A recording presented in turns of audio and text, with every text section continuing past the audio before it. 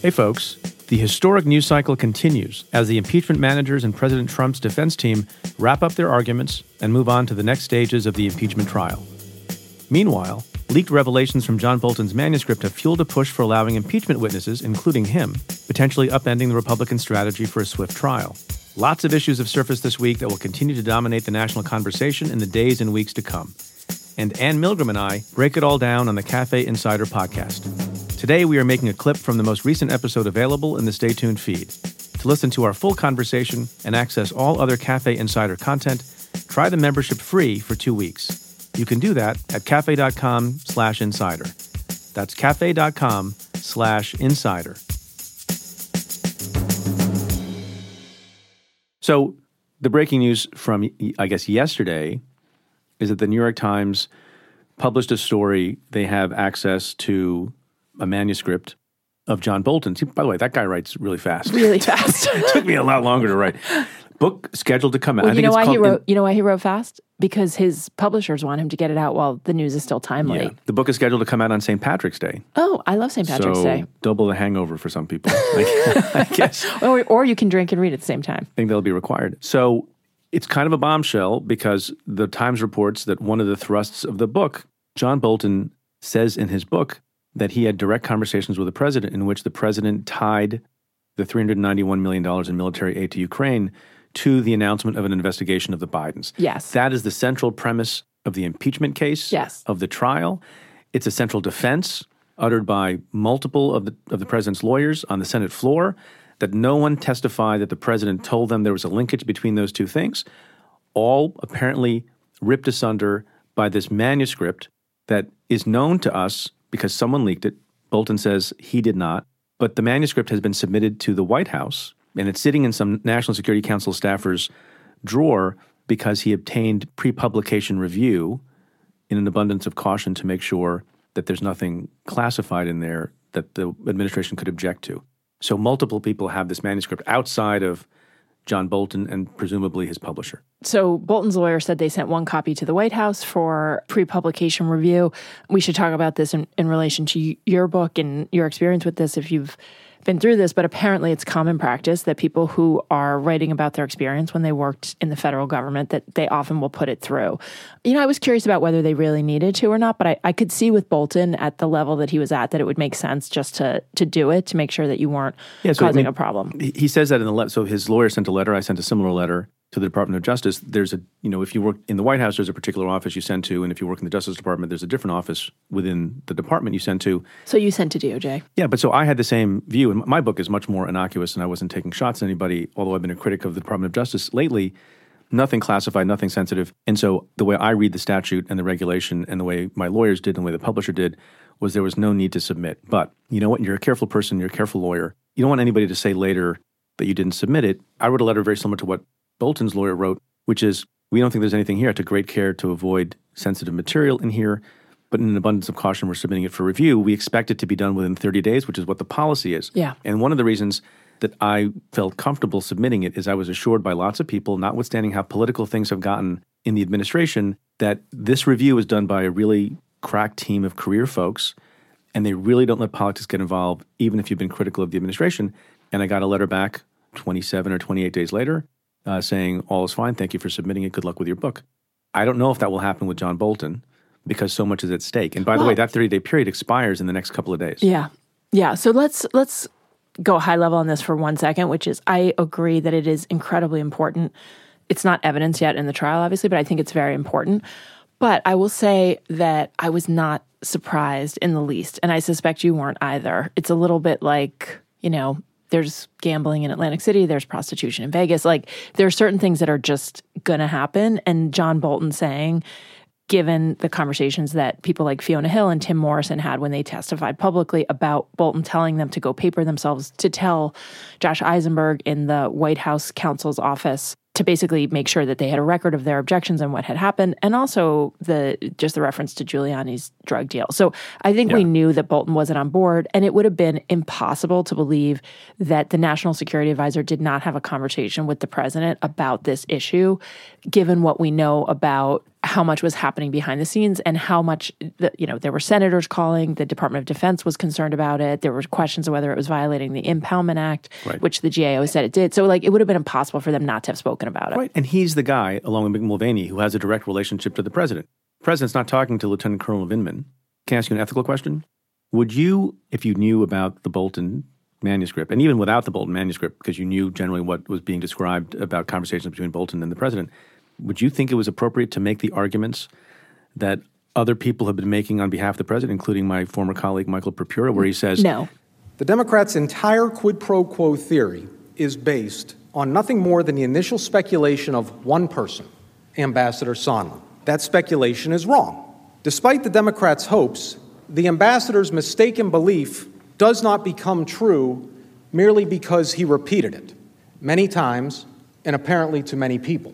Well, first of all, that's also not true, right? And so your former colleague, Michael Purpura, he did a whole thing to try to discredit Gordon Sondland. And I have a problem with that in many ways because Sondland is their guy. Sondland was not given all of his text messages and emails. And I think there are issues around the president's lawyers' efforts to discredit Sondland. Don't get me wrong. I think Sondland has a lot of issues. But fundamentally, Sondland is, he says that he believed it was connected, and he believed it because of conversations he'd had with Giuliani and others. So there's maybe not the direct conversation on everything with Sondland, but there is the conversation after he leaves with David Holmes. He's sitting in the restaurant. And he hears the president talking. So I actually don't even think, I first of all would question whether that's actually a fair characterization of the evidence.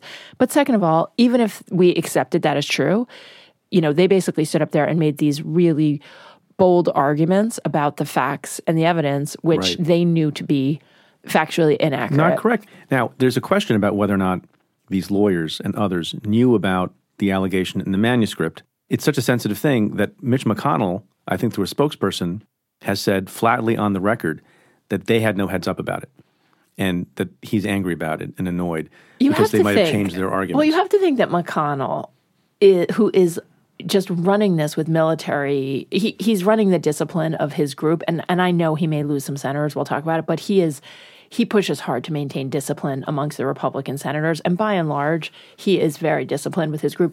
The president and his lawyers are the exact opposite of that, right? And so you have to believe that McConnell is scratching his head at, McConnell could be very well saying to the president, and I don't know if he is, but it wouldn't be crazy for McConnell to be saying, look, I'm about to acquit you of these charges, and every day you do something to put us in a harder position. Yeah, well, we don't know who leaked the information. It was done in a very interesting, what do you think? Sensitively timed way. I don't know. It could be somebody who realizes that the president did bad things and is putting it forward. I don't know how widely disseminated it is. So going back to what I was saying before about how professional it's supposed to be, John Bolton and his manuscript, much bigger deal than my book that was mostly about what I did in SDNY.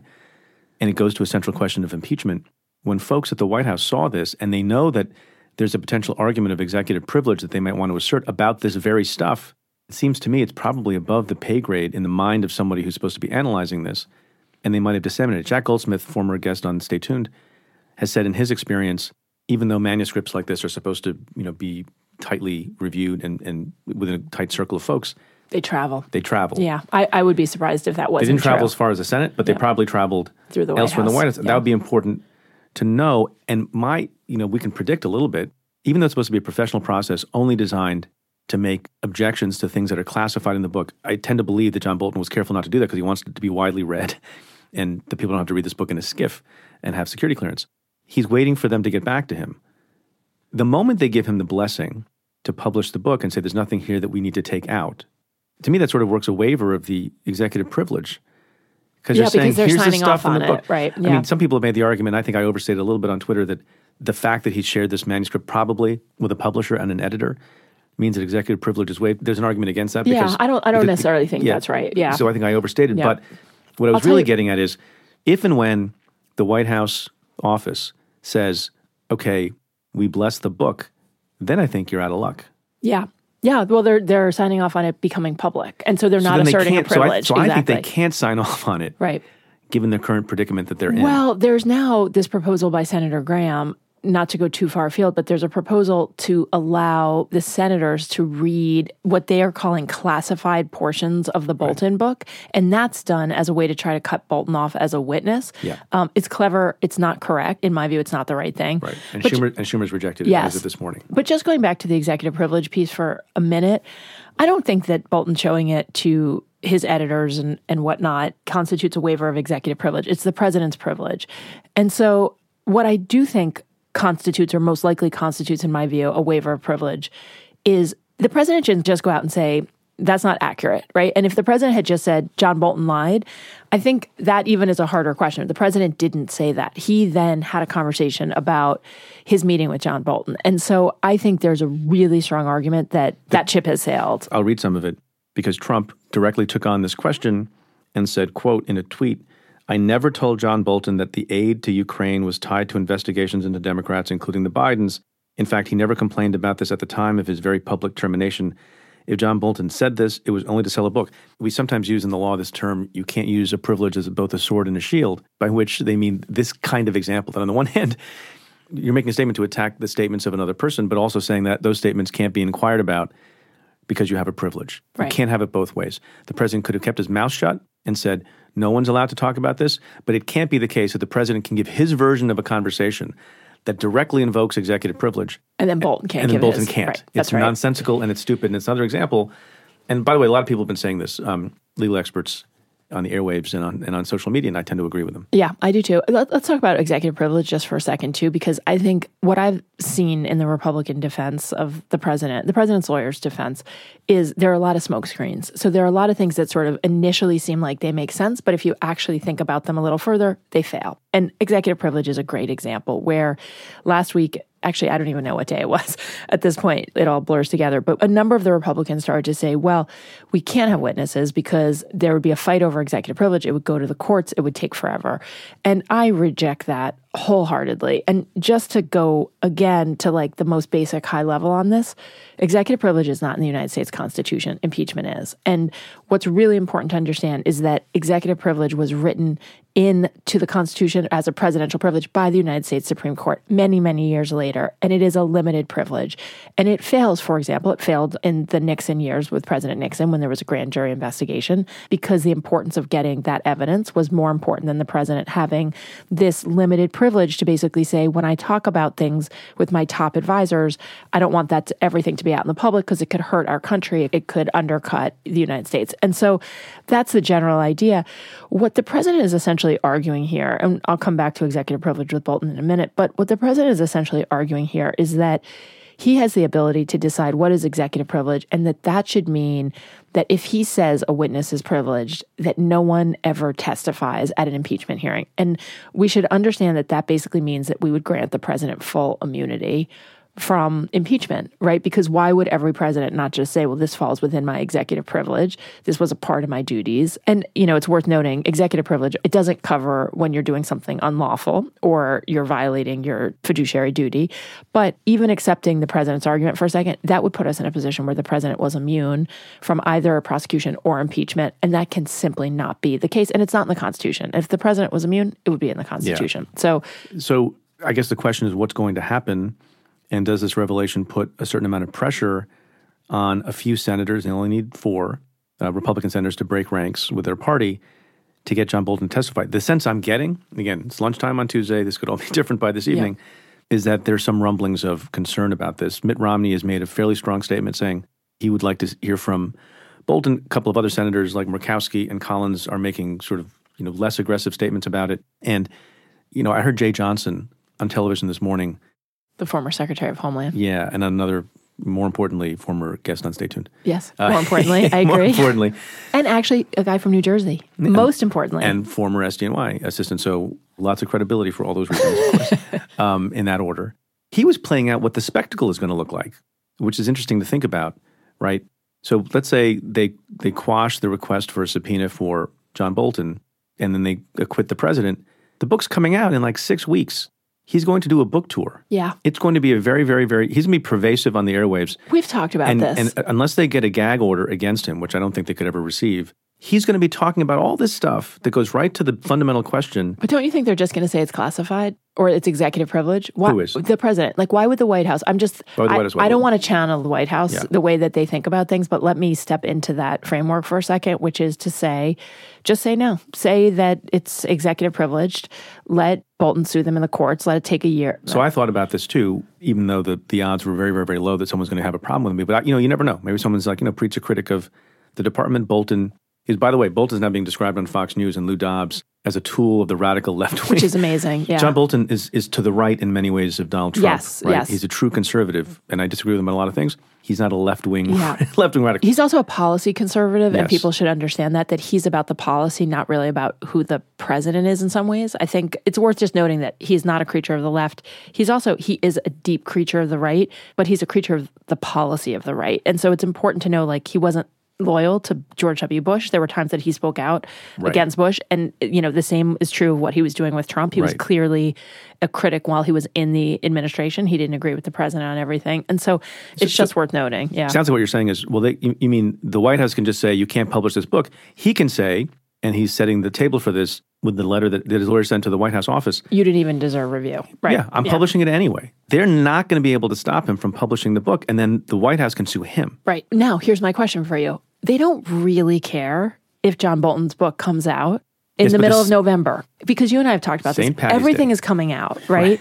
But what they don't want, and I think that there's a very cynical, tactical calculation here, all the evidence about this is going to come out. You and I have done enough criminal prosecutions and cases to know that everything comes out. And, I even argued, I think you and I don't know if we've talked about this on air, but I argued an executive privilege case for Governor Corzine when we were in New Jersey.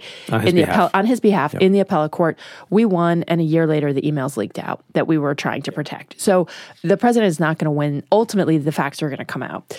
What I think they're doing is playing for November for the 2020 election. They don't care after the election. Right, but Trump's not the only politician at issue here. Right, but Trump doesn't care about the other politicians. Right. But the vote is going to be taken by other politicians, namely senators in the world's most deliberative body.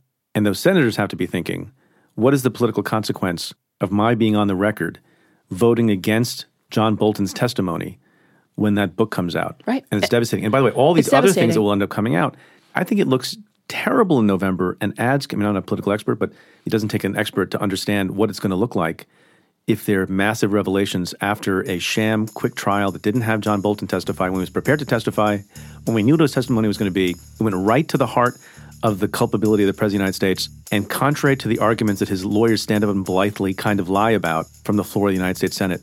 That's untenable. Yeah. And some senators are going to lose. I feel the same way. And look, I feel like all these folks are Trumpettes, right? And they're all like moving in unison and in lockstep right now. And McConnell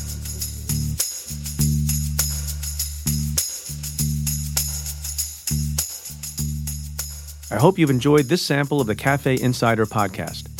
To listen to the full episode, head to cafe.com/insider and try out our membership free for 2 weeks. To the many of you who have chosen to join the Insider community, thank you for supporting our work.